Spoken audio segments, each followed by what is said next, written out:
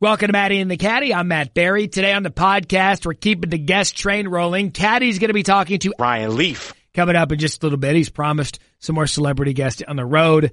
I'm not holding my breath, but we'll see if we can hold him to that. Plus, we'll talk a little Tiger and Phil at the Genesis Invitational. A couple things I need to note before we get started. Please subscribe to, rate, and review this podcast wherever you listen to podcasts. Tell a friend, tweet at us, steal someone's phone, subscribe for them. It helps us out and greatly helps the show. It helps more people find the show. And be sure to check out the newest podcast on the ESPN roster, SV Pod. He's back every Tuesday evening. He's got Gonzaga head basketball coach Mark Few on the show. It's a great interview. Find it wherever you listen to your podcast. And finally, we need to check in with one of our friends at Echelon. To get fit in 2020, you don't have to join a gym or pay a ton of overpriced fitness equipment. The best way to get in the best shape of your life is with Echelon. Go to echelonfit.com to discover their EX1 connected fitness bikes that offer a high-quality, at-home cycling experience at less than half the price of Peloton. Echelon makes beautifully engineered products for everyone. Busy moms, busy dads, it's all for you. First responders, elite athletes, whatever your activity level. And with daily live and on-demand studio classes right in your home, you'll never have to step foot in a gym. You'll love Echelon, but if you aren't 100% satisfied, we will give you your money back. Join the hundreds of thousands of men and women who are getting fit with Echelon. Don't pay a ton for Peloton. Buy an Echelon bike today for under $1,000. Now listen to this. Go to echelonfit.com/Matty, M-A-T-T-Y, to learn about their limited time free Apple iPad and complete details of this exclusive offer. Echelon, it's your time. That's ECHELON fit.com/Matty. echelonfit.com/Matty. Now on to the show. Now on the tee, it's Matty and the Caddie. Here's Matt Barry and Michael Collins. So let's get started now. Excited for today's podcast. As always, hit us up at Matty and Caddie, M-A-T-T-Y, the word and, C-I-D-D-I-E. That is about the Instagram and the Twitter. And see what happens when Caddie's joining us from Riviera Country Club in L.A. When he actually shares some of his other stuff, we get good engagements on social media, Caddie. When you shared your Phil Mickelson stuff, the patrons loved it. So quit being selfish. I'm not trying to be selfish. You know what I mean? As a guy who makes fun of the quote unquote influencers, if you saw the post that I put out from Universal Studios of this young woman, like taking selfies of herself for 35 minutes. Yeah. Straight. I was waiting for my boys to get off a ride.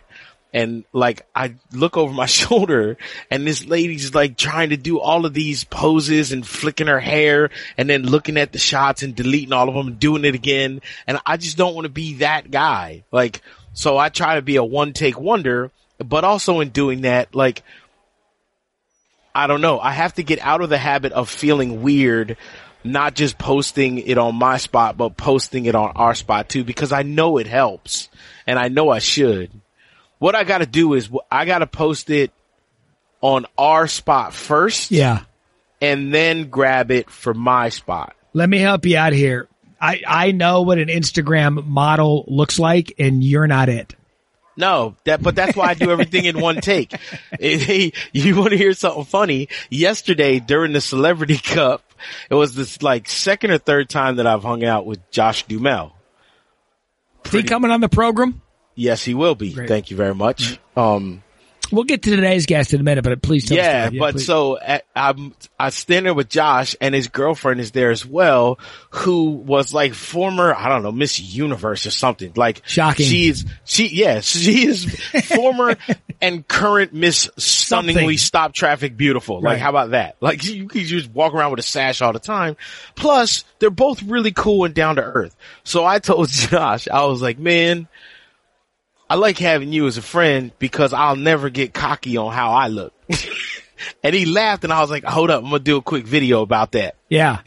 And so that's up on my Instagram now of me going to them and talking about how no matter how hot you think you are, as long as you got a friend that's better looking than you, and Josh Duhamel is like 6'4", like stone cut out of marble. Yeah, it's really he's really annoying.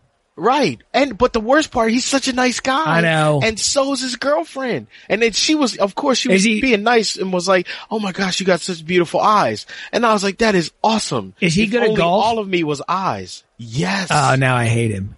Yeah. 6'4", in shape, wildly handsome, and good at golf. Yeah, like imagine Tom Brady as an actor.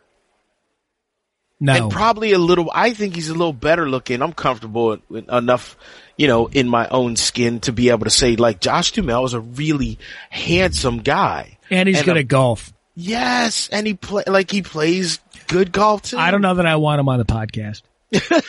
I got bad news for you. The guest that we have on the podcast this week. Yeah. Another really good looking dude. Like, who is also good at golf. All right, tell us about this week's Ryan Leaf. Yeah. Who we spent a lot of yesterday on the 18th green reminiscing about the practical joke that I and Don Cheadle played. Which you'll get into in the interview. Yes, we're definitely going to talk about that because I knew two things. I knew that we were hitting a nerve with people doing it because number one, at the time, the big boss, Rob King, sent me an email. Right? Which when your big boss sends you an email, either you're doing something really right or you're doing something really wrong. Yeah, you get the old stomach drop twice. Right. When you see a text message or a missed call or an email from the big boss, like your stomach better not just a little bit. You know what I mean? Depending on what the subject the line old says. pucker up. Yeah, a little bit. Just squeeze the cheeks just a little bit. And the other reason I knew that what we were doing was really good was because I got a text from my wife, who also in all caps had a WTF. Are you doing? All caps. Right? So, which we laughed. And then there was another celebrity who sent me a text message and was like, yo, what's Don's problem? You guys can find it. He'll explain way this back on my Instagram. Yeah, but if you go digging onto my Instagram far enough, it's back in like 2018, and it was at the BMW Championship. It really is a good watch. So you guys will catch up on that storyline. Due to scheduling conflicts, I will not be a part of the interview with Oliver Hudson. Caddie's out there kissing up to all the celebrities in LA at the stop hating. In the Genesis Invitational. Whatever. Which, by the way, it's Tiger's return to golf for the first time since Torrey Pines. Finished ninth at Torrey Pines a few weeks back, which I thought was a good showing for him. It was okay. Down in San Diego, top 10. Good to see Tiger out there, but he's back at a place now where he's the host. It's an invitational, got that status. It's a big week for Tiger for several reasons. And look, here's the story with Tiger. Every time he tees it up, is he going to get number 83? Is he going to pass Sam Snead? Can he complete a great story this week at Riviera Country Club in LA? First tournament since the Kobe Bryant death. We know that he and Kobe were close. Yes. So many things, Caddie. You're out this there. Week. Set the tone. That's going to be the biggest problem. I mean, think about this is the first event he's played since. Well, you got to remember, everyone, that Tiger didn't find out about Kobe until he walked off of the course at Torrey. So this is the first tournament he's playing since then. This is also the first year that the Genesis became the Genesis Invitational. Mm-hmm. So it's a smaller field. It is a bigger purse. It also now is a 3-year exemption. Like it is on par and on the same tier as the Memorial, Jack Nicklaus's event, and the Arnold Palmer Invitational. And Tiger talked about that in his press conference. This course also has history with Tiger. It's one of the first tournaments that he ever came to. Yep. It's one of the first tournaments he ever teed up in a professional event as a 16-year-old kid. He also does not have a good history here, and it wrangles him. And, he's going for win number 83. He's never won at Riviera, which is stunning to everybody who knows and covers golf. I don't understand why. No one does. Tiger, what? It's easy. You can't be wild with the driver here, or you will pay the ultimate price. Tiger's wild with the driver. So go and everywhere else he gets Tiger bounces. But see, the problem with here is the length of this golf course versus the other guys. You got to remember a couple years ago, Dustin Johnson destroyed this place. He did. Last year, when JB Holmes won, remember we went 33 holes on one day. Because of the weather, it was nasty, it was and it was cold. And it was cold. Yeah, it was freezing. Like, Tiger left here and played Mexico, and he was hurt. Like, he left here hurt to go play the WGC. So, this year the weather looks phenomenal comparatively to last year. There's no rain in the forecast, knock on wood. There might be some wind on the weekend. That's fine. Temperatures are going to stay in the mid-60s. That's fine. You know, those early mornings, is going to be a little bit different. Tiger's going to go late on Thursday, early on Friday. So there are a lot of things kind of setting up well for Tiger, but then we forget that Tiger Woods is human. And no matter how robotic and no matter how calm, cool, and collective he tries to put on the outside, he feels the same things that we feel. So the thought of, if you're going to get your 83rd win, do it at the place where your dad used to bring you, where Tom Watson's caddy pushed you out of the way as a little kid over on, which was a great story. We had that on SportsCenter, the new SportsCenter. And so all of that extra stuff, and oh yeah, you're the host, and oh yeah, you just did 6 interviews with local television. Like, Tiger doesn't do that, but he has to this week because he's the host. So, like, drumming up ticket sales is his gig. Like, that's part of what he's got to do. And it is LA. Stop it. Quit feeling sorry for him. I'm not feeling sorry for him. What I'm doing is doing ticket sales. That is the dumbest thing you've ever said. Let me ask you something. You put Tiger on a billboard, that's him doing ticket sales. Yeah, okay. But have you ever seen Tiger do local media in Orlando? No. You ever see him do local media for the U.S. Open? No. How do you know? What? I don't know, because I'm media and I'm standing out there with him. First of all, local media is in at every press conference that we're at. Yes, they're in a scrum. What he's not doing is one-on-one interviews with every station. He's not sitting down with local. You and I both know they get a 5-minute window, and it's the L.A. market, which is the number 2 market in the country. And he's the host. It's not like it's Des Moines. Let me tell you something. Look, what you think San Diego is like a little chump market? He's got nothing to do with that, though. Exactly, which is why he doesn't do a 2 and 3 minute interview with local San Diego TV. Even though he's won there 8 times. I'm Tiger Woods. I would like you to buy tickets to my event. He's doesn't need to do anything with tickets. Stop it. Would you stop it? But if you're throwing a party and you want people to come to the party, then guess what? You got to stand out there and be like, you should come to my party. I think he's going to win. No chance. I think he's going to win. I don't know. Here's what I believe. I would love it if he did. Here's what I believe in. By the way, if I had the Kevin Costner speech memorized of here things that I believe in from what's it, Bull Durham? Yeah, but I Bull don't. Durham. But here's what I believe in. I believe in sports gods and stories. I genuinely do. And I'm a sucker for a story. You know me well enough by now to know that. And I believe the sports gods and the sports suckers are there for the taking this week for such an incredible story for Tiger Woods. And I believe the reason that Vegas has big buildings. Because of that. Because you believe that Vegas, there's still construction going on. They ain't stopped building casinos. But tell me how great that would be. It'd be phenomenal. Listen, that's what I'm saying. It is a fairy tale story. It's the same reason in my 2020 predictions, I plugged it, that I said Tiger was going to win the Open Championship this year. The reason he's winning the Open this year is because St. George's is the worst venue of all of them. And guess what? It's 149th.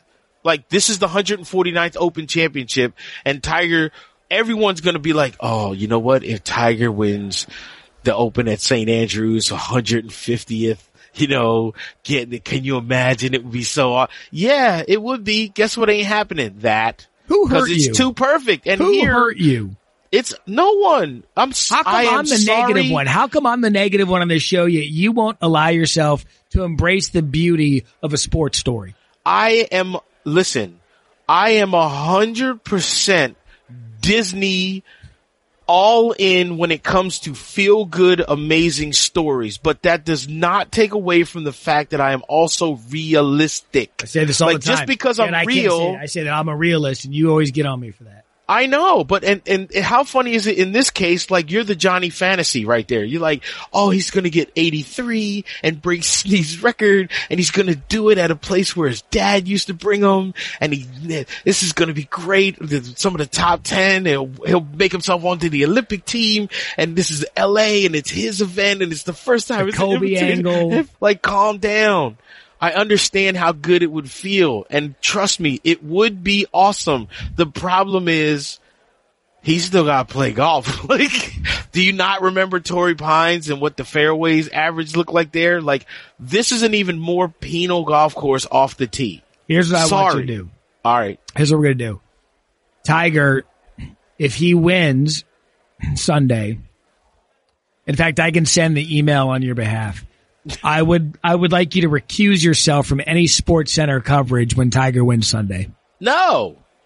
And I would like you to recuse. Look, I'm going to go buy a jacket and a tie, and I'm going to grab him probably by the collar and be like, how the hell did you do this at a home game? Because no one wins a home game. I want this clip. I want this clip circulated throughout the building that Caddie said there was no chance. You were also the same dope that said there was no chance he was going to win another major. True that. That's very true. But hey, wait, did I own that? You did. I owned it. I was proud of you. I owned it. And trust me, if Tiger wins this week, I will be not even close as happy as I was to be wrong at this one, but I will happily say that I was completely wrong. And that is also why I did tell you on SportsCenter, it's Tiger. So you can never say never with him. That's right.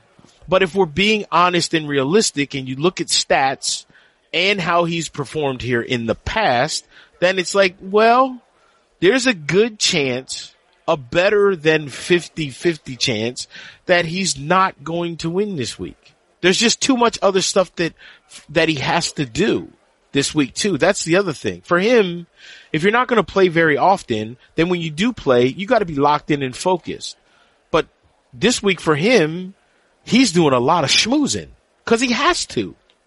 So I love that the potential is there. Yes, he does more schmoozing at this tournament than he does in other ones. There's no question about it. But I also believe when you're schmoozing in your comfort zone, it isn't taxing.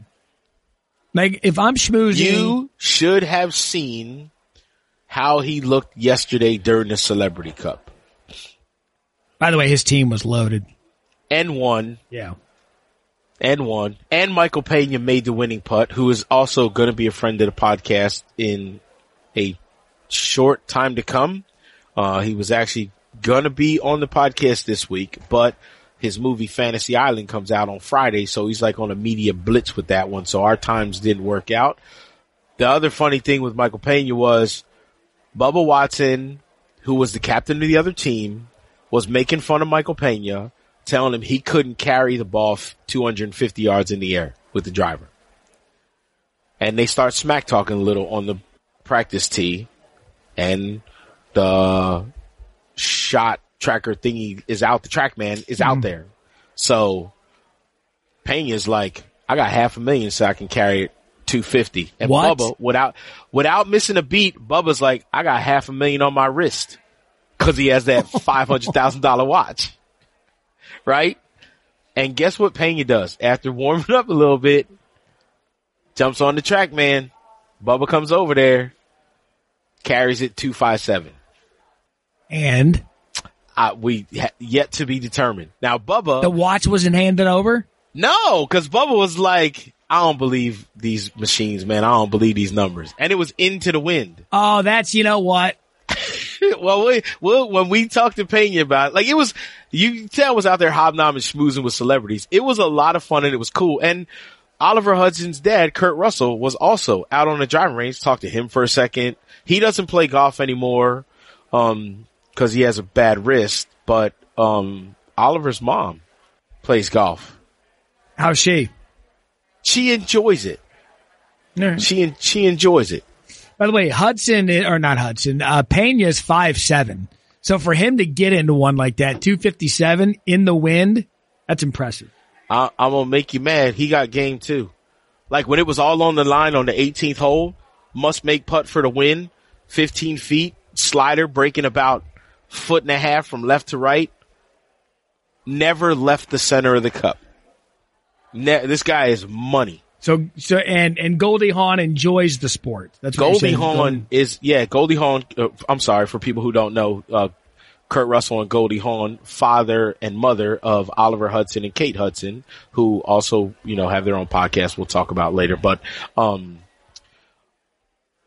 Russell, can't play golf anymore, but still loves the sport. And watching him walk up and down the driving range, I didn't even realize it was him at first, and then there was a couple, I was like, wait a minute. Cause he kept hanging out by Oliver. So I was like, oh snap, that's Kurt Russell, man. And then what'd you do? Talking golf and stuff. I just walked over and said hi, and he was like, hey, good to see you. How you doing? And I was like, how's your golf game? And then he starts showing me why he doesn't play anymore. It's just my wrist, and I can't get the wrist cock. So now and I was like, well, not even a 3/4 where you can just kind of bun it around. Nah, but Goldie was out last week and she was playing and having a good time. It was really cool. We talk about it all the time, how this sport brings so many people together. Dude, Aaron Hicks was out here. Aaron Hicks, the pitcher, who just had Tommy John surgery, is out for the year, not playing any golf whatsoever, was just out walking around. Just wanted to see, hanging out with Larry Fitzgerald. It was crazy. He missed a flight. He was supposed to fly home on Monday and wasn't going to make his flight. We both were looking at the Waze GPS, and it was like, he goes, my flight's at 7, and Waze was telling him he was going to get to the airport at 6:48. So he was like, he had no chance at that point. No chance. Not whatsoever. in LA. Nah. So he was another one, chatted with him for a while, and he said too, yeah, I'll come on the podcast. Why not? It's really cool how this sport brings so many people together, and at something like the Celebrity Cup, which was, just a fun. Tigers now 2-0, so this is the second one they had, and Tigers team won once before. Now, that's the one thing. The only downside, I think, is if it is your event and you are the host and you do have something like the Celebrity Cup, instead of being a gracious host and let's make teams even and just see what happens, nah. I'm Tiger, so I'm loading my team because I ain't losing. My victory. Yeah, although he did have Alex Rodriguez, and as good as he is at baseball analysis, not good at golf. Not good at golf. Well, I should say he's a terrible chipper and putter under pressure. That's a tough part of the game. Yeah, that's kind of important, especially, when you're in a match play. So, yeah. So it was good. The 4-match play. There's 3 groups that go out, 3 foursomes. So it's 2-on-2, and it was a fun afternoon after everything went down. I'm not going to lie. I'm bitter that I didn't get to be a part of it. Now I'm not going to lie. I caught the Pro-Am bug. Remember, I got to play at Farmers. Yeah, we're all aware. We know. I'm hearing a little bitter. No, got it. You're good. No. We know. We know what you're doing. We know where you've been. Got it. Understood. Gotcha. So we can't wait. Okay then. So there's that. Can't wait to hear Oliver Hudson talking about it coming up. I got just one question for you. Yeah, what do you got? Is Phil back? That's what I was going to segue into. Phil Mickelson last week at the AT&T Pebble Beach Pro-Am finished 3rd, 14 under, closed Sunday +2. Saturday was as good a short game I've seen the Hall of Famer have in any round in his career. It was brilliant. Can I just tell you? So Thursday after the first round, his partner, Steve Young, So, and I know Steve, so I go over to him. ESPN colleague of ours. ESPN colleague, and just a really good individual. Also good golfer. Steve comes out of scoring and walks over to me and is big-eyed and going, Mikey, I've never seen short game like that before. And he said something that I was like, that's one of the greatest analogies I've ever heard. He goes, in golf, there are two different styles. You're either artistic or you're scientific. That's it. Those are the two styles.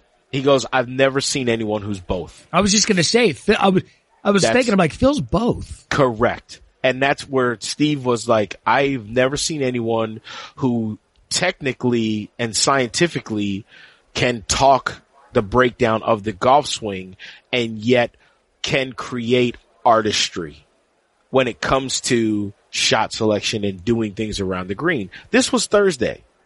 Friday, Phil took it to another level, and then Steve comes out and it's like, I don't know how I'm going to say this to you, Mike, but he is even better. Yeah. Which had me laughing because it was like, what? Are you serious? And then on Saturday, it was Phil. What does it tell you when Phil Mickelson impresses himself? I mean, right. The bunker shot he hit on 7. Oh, it's not possible. That's a bunker shot that I want to show my physics teacher and go, you owe me a B. You told me and gave me an F because you said that this isn't possible. And here's exhibit A. Give me my B, fool. I loved watching it. I hated seeing him tail off on Sunday, but here's how I'll answer your question with his Phil Mickelson back. Yep. I was encouraged to see Phil in the hunt and competing. I'm going to hesitate to give him the full blue check he's back only because it was a course that he's extremely familiar with. True. And he won on the year before. Correct. But in a Pro-Am format, which is laid back and whatnot. So I agree with you 100%. It's twofold. It's encouraging. We saw vintage Phil, perhaps a new Phil highlight that we never thought we were going to get again. So I think there's a little bit more to it. And we'll see, because you've said it before, jokingly and seriously, when you lose all that weight, you've got to readjust the swing to the belly that's no longer there. Correct. It has to change. And the funny thing for Phil, this is where I'm even more encouraged, is you have to remember, he played last week coming straight from Saudi Arabia. So, that is not an easy trip. And he's playing this week as well. And now Phil is taking next week of the WGC off. And I think this is where our big question mark is, because in the press conference, Tiger was asked straight up, haven't heard you say anything about the WGC. And he goes, I haven't answered that question yet. And so they go, well, are you playing next week? And he goes, I haven't answered that question yet. Now, if you remember last year, it all worked out great at the Masters. Yep. But after the week here, Tiger was not 100% trying to play 2 weeks in a row. No. He had the neck issue. He had the KT tape going. Yes. And now I'm thinking, if you're playing here this week, even though the WGC is 64 guys, a whole bunch of world rankings points, which could potentially move you into the Olympics early, which would be fantastic. So all of that stuff. If the goal is to catch Jack, then is it more worth shutting it down next week? Maybe the whole way until the Players? No. Or maybe playing Arnold Palmer and then playing That's those what I'm two saying. in a row? What he's going to do is he'll go play the WGC, and the Honda Classic's going to get hosed again with all the big They're names. out no matter what. Yeah, they're going to get hosed again. No one likes that golf course. So you figure you play this week, Genesis the 16th. Next, you then do the World Golf Championship. You then get the week off to regroup. Then you go to Bay Hill first week of March, the Players. Then you shut it down. He's not doing 4 tournaments in 5 weeks. I'm going to tell you that right now. Who, Phil? No, Tiger. Oh, we're back to Tiger? Yeah. Oh, I thought we were on Phil doing it. Oh, no. Tiger's going to shut it down after this week. You won't see him again until Bay Hill. So you think Tiger's going to do Bay Hill and Players back-to-back? Yep. And then I think he shuts it down until the Masters. Remember we debated last year about whether he would do WGC match play? Well, that's the thing. He's going to play match play. Yeah, remember when he missed that putt to not make it on the weekend? Oh, which is the beginning of my conspiracy theory that proved correctly because he won the Masters? No. Wait, he won the Masters. It did not necessarily prove your conspiracy theory, Mel Gibson. It absolutely did. No, he missed the putt so he could go get to Augusta and win the green jacket, big boy. Take it easy. Take it easy. You know, it's not going to hurt you every once in a while to be like, Matty, you were right. Well, when you're right, I'll give you credit. When you're crazy, I'm going to call you crazy.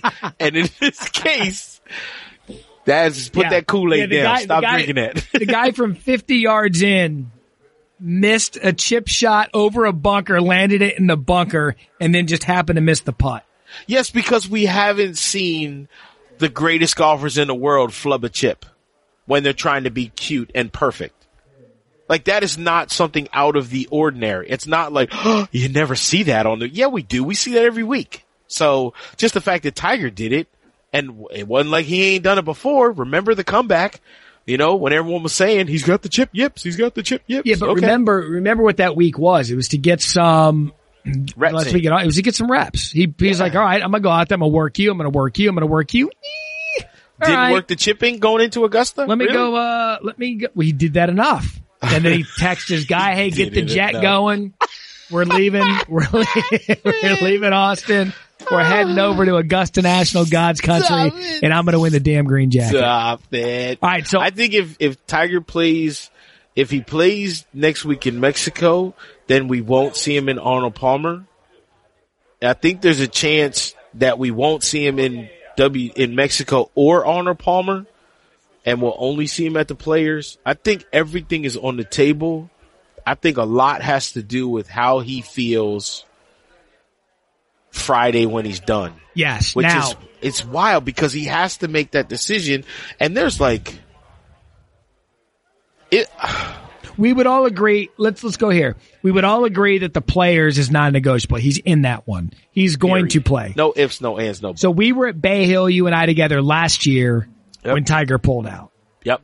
So that tournament was a no miss, no ifs, ands, or buts when Arnold was still alive. Oh, yeah, because he called you himself. Right. So, I mean, I know. That's the coin flip for me. I don't think WGC Mexico's happening. You think he's not playing? I don't believe he's going to play in that one either. So I don't believe, and the reason I say that too is also for me a security thing. Like, that is not a tournament you want to call on a Friday and go, hey, Tiger's coming.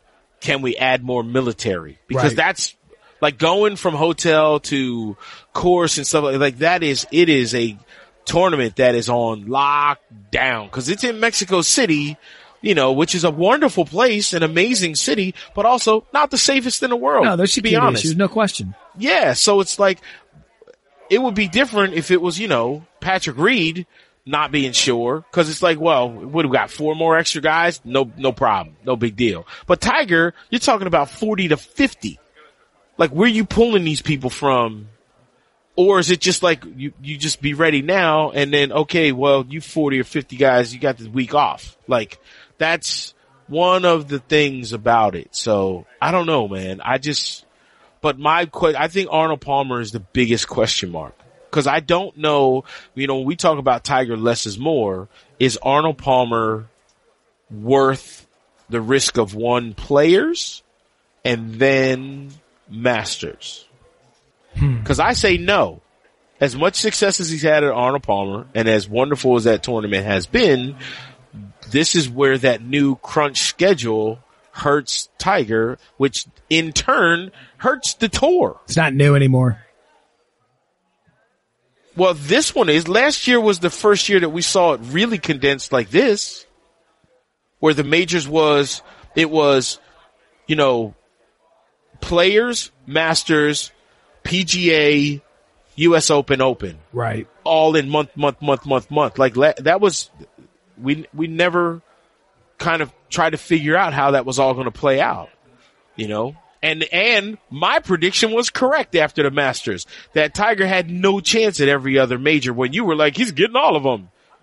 Oh, Captain Kool-Aid. Yeah, I'd love to check the tape that I definitely didn't say he was going to win a Grand Slam. All right. So Ryan Leaf. Hey, Pebble is definitely going to be in the mix, and Beth Page, man, look at the success he's had there. Don't act like you didn't say that. I don't think any of this happened, and I don't have the energy to go back and look to prove you wrong. All right, coming up next, Ryan Leaf and the Caddy. You feel free to just call this the Caddy and the Caddy podcast. Just keep doing this. I can't even say it with a straight face. All right, Caddy out in L.A. Suck it up to the stars. His interview with Ryan Leaf. I'm sorry. What do we always ask? Who you bring? Why I gotta be sucking up? Who you bring? Who I bring? I bring the highly rated noon sports center to your television screen Captain Conspiracy every day. You bring the Kool-Aid. All right, that interview coming up next.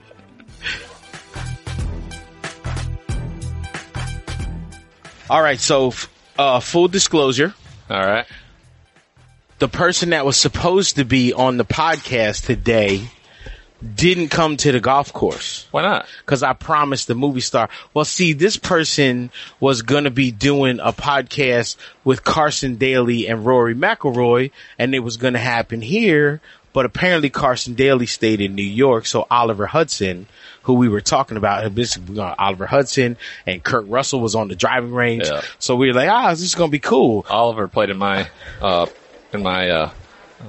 nonprofit tournament for me. Really? Yeah, he's a really good golfer. Yeah, he's really good. Yeah. And lefty, I'm a lefty, Yep. so I got crazy love for him. So everybody listening now, you're going to hear a lot of people. We talked about Oliver Hudson, but Oliver Hudson's not on this podcast. I got Ryan Leaf on the podcast. Which is much better. That's what I'm saying. Yeah. Like, you know what I mean? Because your story and journey to golf, man, it's like the coolest. It's the coolest thing. You got to start. Number one, where did golf start? Golf started when I was really young. My dad loved golf.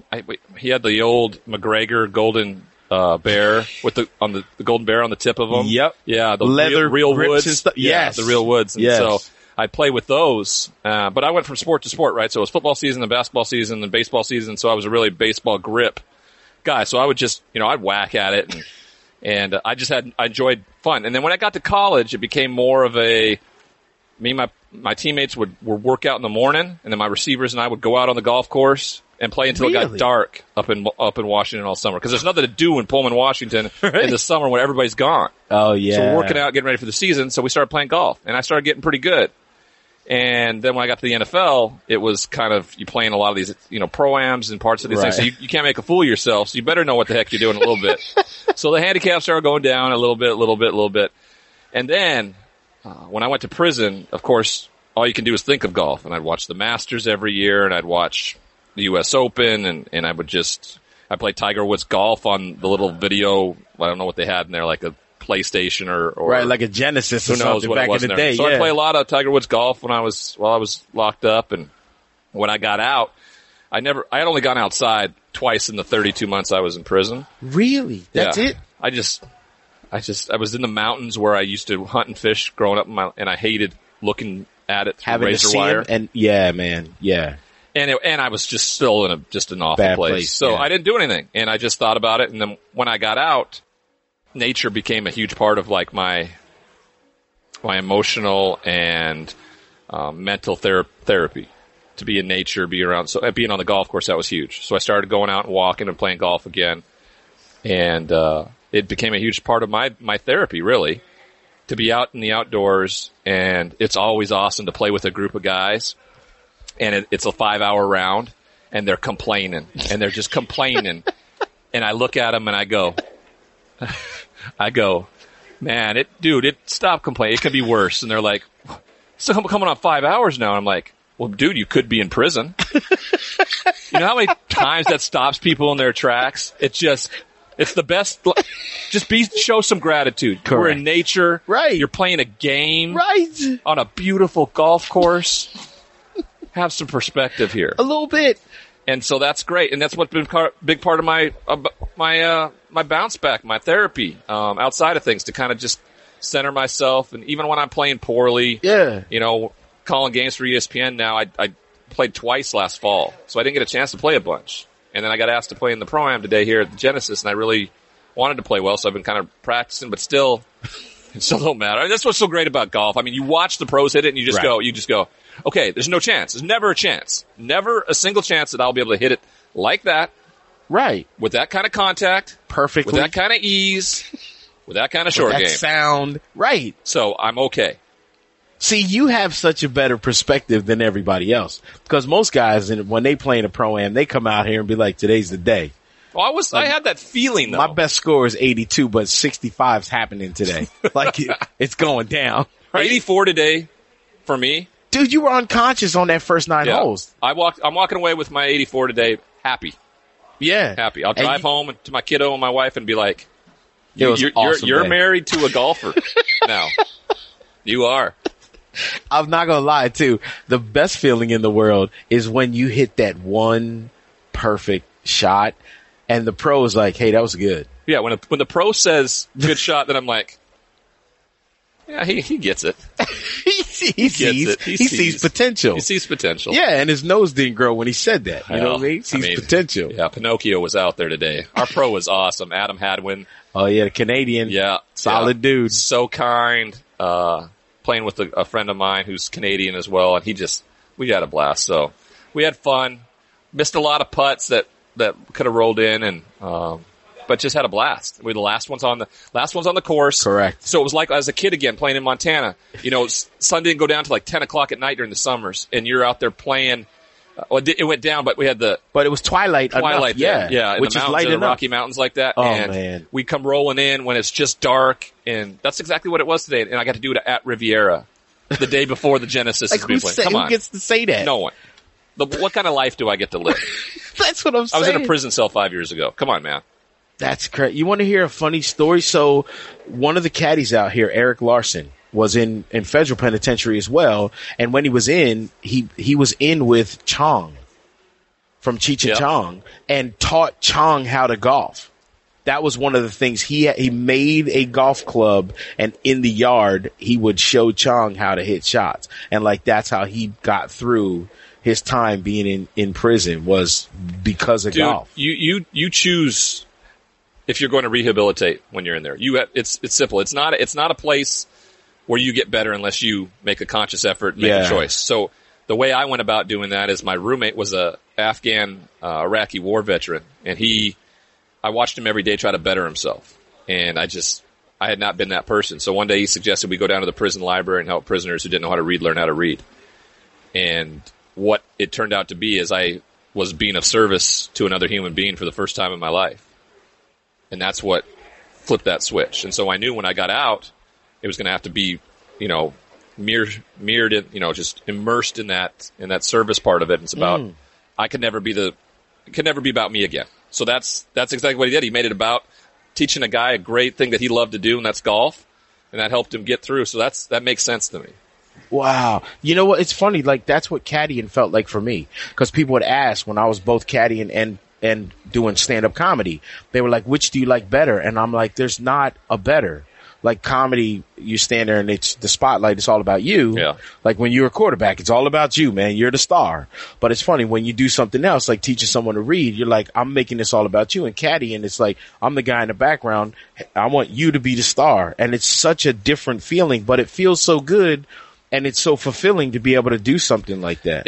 You're doing it for somebody else, but it almost comes back as like a selfish act on your part, because you're like, you get the feeling of how great it makes you feel to know you made someone else feel good. And that's just something I never did. I was just always so selfish. And so, the last, 5.5 years have just been, about that. And, you started coaching golf too, though. I did when I was down in Texas. I mean, I wasn't in the best place, but working with those kids, at that time, it was neat. I mean, the athletic director at the school just realized they needed some structure and kind of some guidance and a support. What was pretty cool, the Zach Johnson, Masters win year. Yep.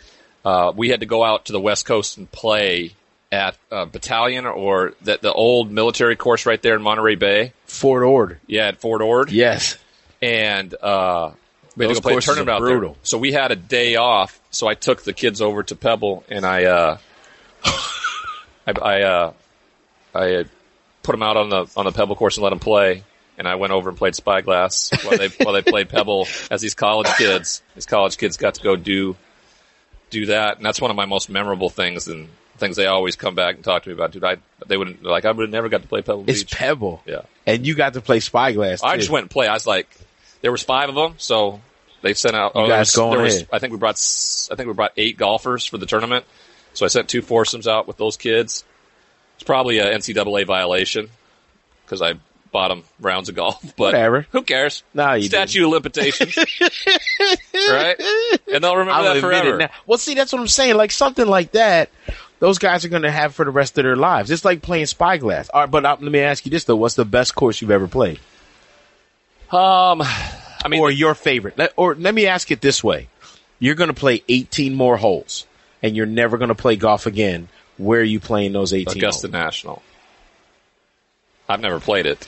Oh, really? Yeah. So okay. I've walked it and watched it. Yeah. And that's the one my wife knows, like, you know, like babies being born, marriage happening. If somebody gives me a call, like, you know, Peyton's a new member out there. So Peyton's like, hey, Leaf, we need one more at Augusta next week. Hey, baby. Right. We're going to get married. That's your hall pass. We're going to get married in a couple weeks. All right. Baby. That baby's not due in a week. That baby's due in 2 weeks. I'm going to be the daddy for the whole life of that child. Yeah. I'm only going That's the one, right? That one for me. And she understands that. She does. Funny. Probably the most exclusive club I played is Cypress. See, I've never played Cypress. It's the exclusivity to it makes it so neat. Yes. It's a little gimmicky. I feel like some of the things. My favorite golf course to play is the Monterey Peninsula Country Club MPCC Shores course. That's my now you played golf. Dunes? I played them both, yeah. Okay. Cause I mean, both, I love those courses. Yeah. They are absolutely phenomenal. The Dunes one where you go out there and play that par 3 on the rocks in the water, that's pretty cool. Yeah. The Shores for me is just, the design of it's so good. And I've played it well, so. Oh, that's always helps. Yeah. I could play Kapalua every day. I played that too when we've been out there. We had an NFLPA event out there. I'm not a big, like an island. I'm an old, tree-lined, old school, like here, Riviera. Yeah, I'm like that. Go down in the south, play Robert Trent Jones Trail, things like that. Shoal Creek in Alabama. I still haven't played that one either. Yeah, that for me is those types of courses for me. I really like. I mean, you can put up a big number because you can lose a lot of balls. Like I played with the same ball today. I didn't lose a ball. That's how I walk off a golf course and go, today was a good day. Yeah. One golf ball all day. It was never hard to find. Right. It's the best feeling in the world. What'd you shoot? Doesn't matter. Don't matter. I still got ball. I still got 2 new Titleist in the sleeve. Yeah. Like I only had the one that I used. That's hilarious. What's your favorite Pro-Am that you've ever played in? This is the first one. This was it. Yep. Okay, got to tell me about them nerves on the first tee then. Nervous off 10. Yeah. Drivable par 4. Hit hybrid. Was a little heady about it.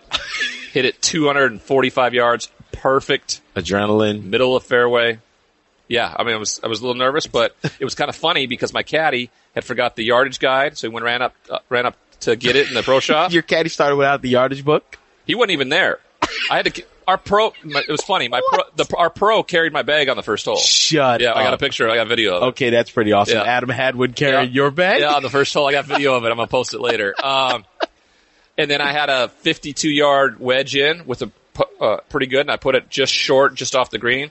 Just missed my birdie by a sliver and made par on the first hole. 52-yard is not an easy shot with some adrenaline pumping on the and first by that hole. point, it was all taken, like the comedy relief was there. My caddy was the pro. It was gone. It was not there anymore. You couldn't be nervous. No. Oh man, that's so funny. Yeah. So would you play in more of these now? Yeah. I've been wanting to play in this one for 3 years. A buddy of mine works for the Tiger Woods Foundation. He's kept saying, I'll give you a holler if there's a spot open, and never did. Wow. But a buddy of mine who's a member here, he's like, he calls me and says, you want to play in this thing? I'm like, are you kidding me?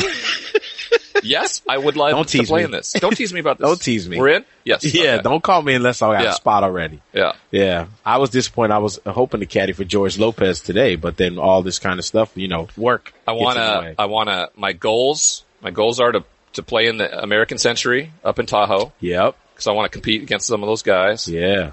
And then what's your handicap? Right now, the index is 6.3. Okay. So I'm not playing to that right now just because I haven't played. This is my 4th round in 8 months. Okay. So, but I'm hoping to play a lot more this spring. More goals? What else? American Century. And ultimately playing the AT&T. Pebble. Yeah. That's like everyone's dream. Yeah. To play in the AT&T Pebble Beach Pro-Am. The only problem with that one is if Mother Nature is not nice that week. It could be just god awful. Oh, yeah. Dude, that's like the worst feeling. I have a deal with God, by the way, about when I play. Wait. We made a deal. Okay. When I got out of prison, I was like, God knows this too. He does. Okay. He's like, if I'm in the Monterey Bay area playing golf, he gives me good weather for golf. Huh. He or she, whoever you are. Yeah. My higher power. It is granted. Yeah. Okay, I'm going to make you mad. What? I won the media lottery in 2017 and got to play Augusta National. You told me a little about that a little earlier. Yeah, so that is, and it was. Now that I'm in the media, can I get in that lottery? Yes. Okay. All you got to do is get put on the Masters team. Here's the thing, too. If you win that lottery, you can't put your name back in it again for 7 years. Really? Once you win, so if you win and get a crappy day, oh well. I'll take a crappy day at Augusta. There's no such thing. There's no such thing. Right. Unless it's lightning. Yeah, where you can't play. And then would be the worst. But. I'm totally caddyshagging it if that's the case. I'm grabbing Bill Murray and we're going. And I don't think the hard stuff's coming down for a while now. Hey man. Father. I don't have metal shafts, man. These are graphite. Come on. Yeah. They're not lightning rods. Yeah. We'll get out here and start walking. That's really funny. How did you and Tiger get to be friends? You were saying and Tiger. I wouldn't call us friends or anything, but I mean. But you guys know each other. Yeah, I mean, he was a Nike guy. He is a Nike guy. I was endorsed by Nike when I first came out, and I was, Southern California, right? So, we ran into each other from time to time on some things, out in the desert. And then, when his life kind of got off course a little bit, there were some similarities. We were dealing with pain, different kind of pain. And I want to say that, when I saw his mugshot in the newspaper, our mugshots looked the same. I was really, that probably took you back to a place. Well, it did. There was an immense amount of empathy in that moment. And I'm like, I know exactly where he's at. I'm not saying I know exactly where he's at in terms of the phenomenal golfer that he's been, the celebrity, the fame. But none of that matters. No, none of that matters at that time. It's this, pain is one thing, but to put yourself in that kind of state, I know what that feels like to chase that all the time. And because you're not willing to say, hey, I have a problem. Can you please help me? And, what I really heard and what I'm really glad to hear is, his agent and I think a lot of people that were enablers in his life finally said, hey, and held him accountable for some things, which I thought was amazing. Those are the friends that you'll carry with you the rest of life. The ones that actually show you the mirror when you need to see it the most. Yeah. And so I reached out. The ones that aren't afraid to risk the friendship. Right. Because they're like, that's not the friendship I want. Correct. You're not the golden goose to me. Correct. And those that are like I don't want your money, man. I want your friendship. Like, I want the man, the father, correct. All those things, right? Yeah. And they did that. And I reached out to Mr. Steinberg, during that time and just said, hey, if I can help in any way, I just wanted to know that I was there to support him. And sure enough, today I saw him for the first time in, I don't know how long, and, got to give him a hug. And what do you think it's like for somebody like me and for what other people think of me or think of me that I step up to Tiger Woods and tell him how proud I am of him? And that's what I said. I hugged him and I said, I'm just so proud of you. Yeah. Because we're exceptions. The rule is you go down that path, you're gone. Yes, okay? You ain't coming back. No. So I just told him I was really proud of him. Told him he looked great. His eyes were clear. That's those things that people who have known me my whole life and during the problems, when they look at you and can look in you in the eye and they just know you're in a good place. Not with all the good things that are going around. Not the fact that you won the Masters 2 years ago, Right. It's because none of that stuff matters if you're still not right on the inside. Yep. But that's also something that, because of your experience, because you were able to fake it to so many people, you can look at somebody and be like, yo, they're faking it. They're not. they're not there yet. And then you can just be there to support them. Say, hey, I'm here for you if you ever need anything. When you're ready. Yeah. If you ever need anything. There's a surrender and acceptance to something.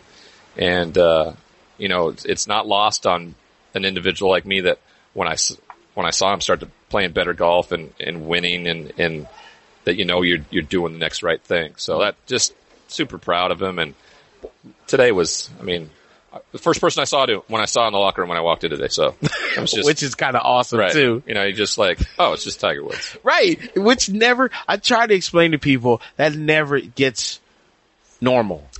And I'm not starstruck by actors. I live here in Hollywood, you know, not starstruck by former athletes. Now, like, if Terry Bradshaw for me, I was a Steelers fan growing up, so Terry Bradshaw's kind of my, like, guy. If I see him, I'm like, oh, it's Terry Bradshaw. But no one else. Like, it doesn't matter. Yeah. George Clooney walks in, I'm like, that's cool. That's George Clooney. Yeah. Golfers. Today I walked by, I met Justin Thomas. I met Brooks Koepka. You had never met them before? No, I met George Spieth today when I met Jordan Spieth. I mean, this kid's probably almost half my age, probably. Right. And I'm like, come up, George. And I'm shaking his hand, and the guy's like, and I say my name, so they don't think it's some weirdo, and then the name registers, and like, oh, aren't you in prison? Weren't you in prison? Why are you here? Didn't I see your story somewhere? Why are you here playing golf at Riviera? Well, great to meet you, brother. And then I'm just like, yeah, that was George. That's George Spieth. Yeah, that's Charlie Hoffman. How big is Brooks Koepka in person? Well, I mean, now I know, right? Compared to you, because you're like, they're all little. They're all tiny. Tony Finau's the only one that so Tony Finau's tall. He's not yoked. Tony, I flew into Augusta, 3 years ago with Tony and, chatted him up. We talked. It was great. Met his wife and his kids and his family and everything like that. Then I followed him on the par 3 and I was sitting right there when he rolled his ankle. Oh no. And popped it back in. After he made the hole in one, and he's walking off 7, right? That's 7 on the par 3. And I stop him on the walkway, and he's like, oh my God. I'm like, are you okay?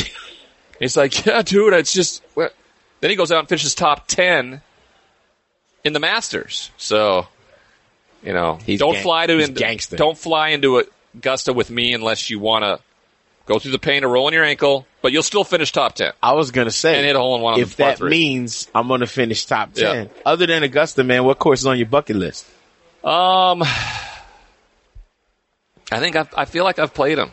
You know, I feel like if anybody's out there and gets to Montana much, Jack Nicklaus designed a course called Old Works in just outside Anaconda, Montana, and he used it's a big mining town, and they used the mining ore for the sand traps, so all the sand traps are black. Ooh. And it's gorgeous, and it's long, and it's back in this canyon, and that's one that I think that anybody who truly loves golf, is a Nicklaus design that I really like. But it's Augusta National for me. I'd love to go up and play the Memorial. I went and played. So you know Jack Nicklaus has been on the podcast. He's a friend, someone I honestly call a friend, and a friend of the podcast. Well, holler at your boy. Hey, if you want to come to the Memorial, I'm just saying we know a guy that knows a guy. Yeah, I would do that. I went back to Columbus. I can't promise to get you in a Pro-Am, but I went back to Columbus a year ago and played in Jason Day's charity event. Good dude. What a wonderful young man. And so, again, I met him, and, you know, he's here to me on my everybody's here to me, but I'm still like, I know. I'm just like, I take a picture and I go back, send it to my wife. I'm like, I met Jason Day. And she's like, Who? Your baby pooped 7 times today. I don't care that this guy golfs. I'm like, but you don't understand. I know, you don't understand. You don't understand. This guy was like world number 1. This guy he was awesome. He hits a ball like really, really good. You don't know what that's like, baby. Would you like to hear your child pooping now? That's what, I mean, it really centers you in a hurry. You're just like, boom. It's like those golfers I say, hey, you could be in prison. It's just like, boom. Golf ball to the nuts. Right. Hurry, that's exactly right. Yeah. Hey man, what's been the hardest part of your journey? Like, even to get to here, like today, like what would you say? This is the hardest part. Just what I put my family through.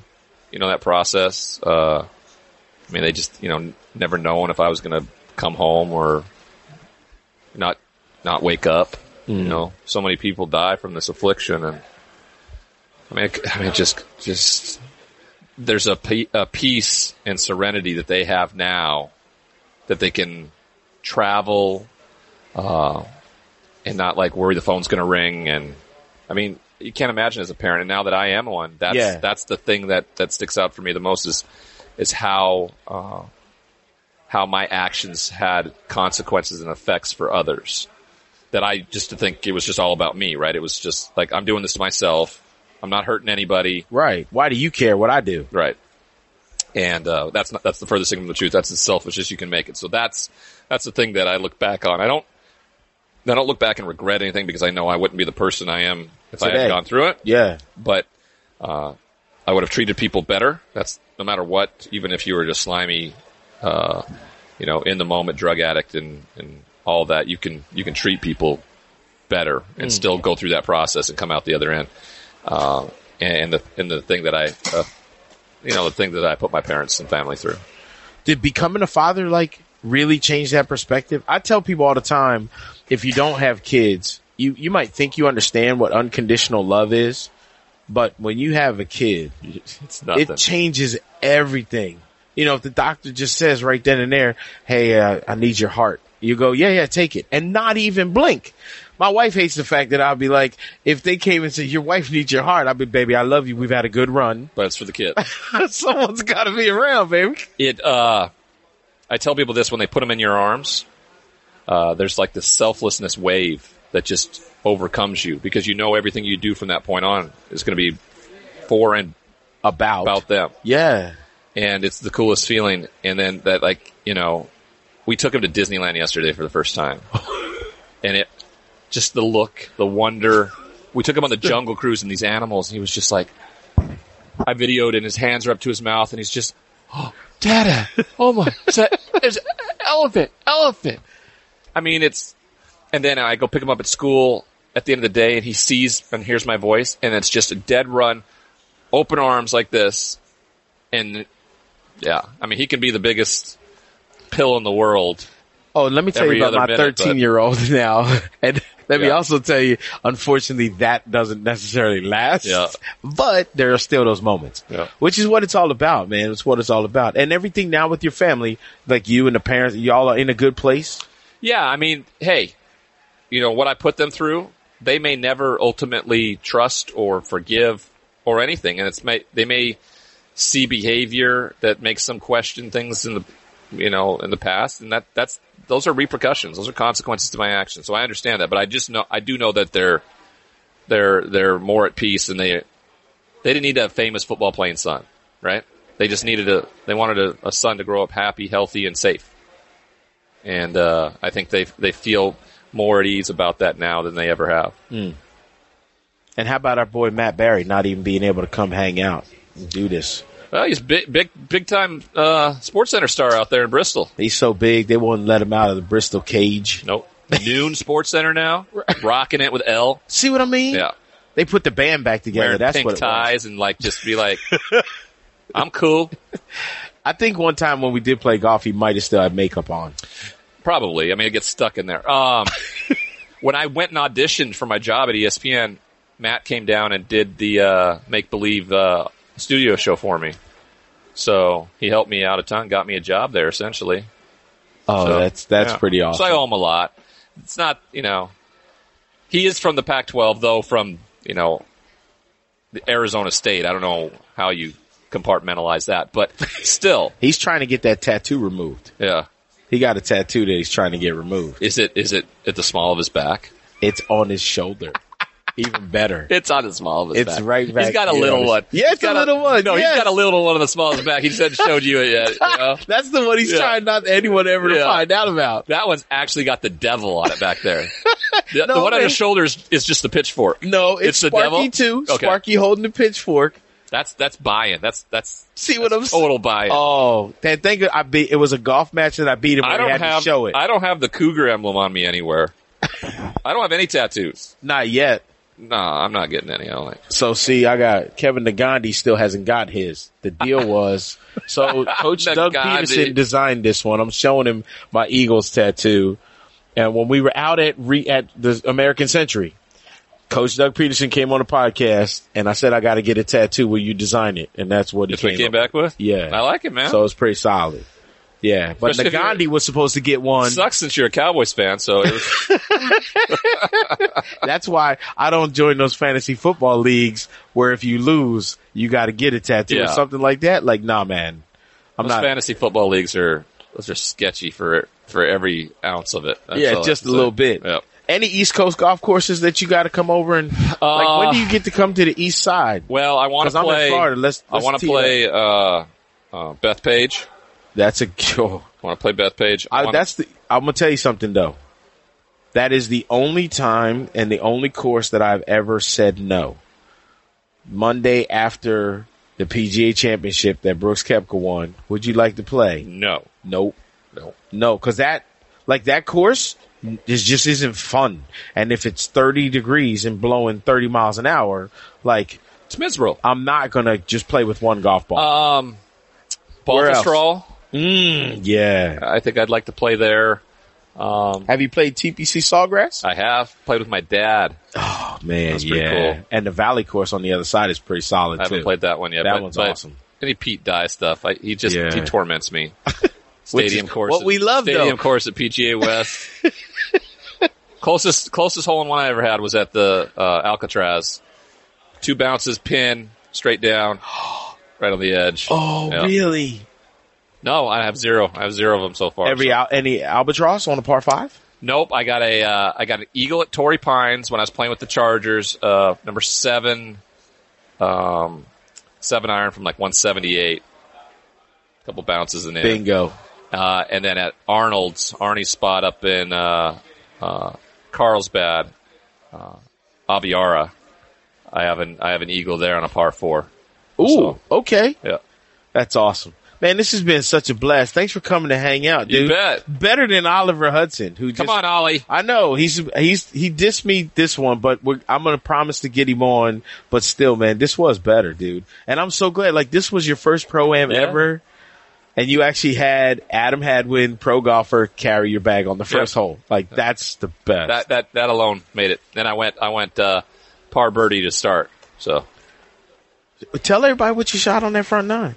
39. Shot a 39, 3 over. And that was with a double. With a double on 18. Correct, on the 18th hole as your 9th, which would, been pretty good. Riviera, bro. Would have been Studley, right? That would have been awesome. Man, I hope everybody has enjoyed the podcast. Matt Barry, you're slipping because you were only on the first half just talking about stuff that we didn't even really get to do. Pink ties. I mean, pink ties, makeup, pink ties. Yeah, in Bristol. Thanks, brother. Everybody, thanks for listening to the podcast. This has been Michael Collins and not Oliver Hudson, Ryan Leaf with an amazing story. Thanks, everybody. Thanks for listening to Matty and the Caddie. Check out more great ESPN podcasts in the ESPN app, Apple Podcasts, or wherever you listen to podcasts. Matty and the Caddie.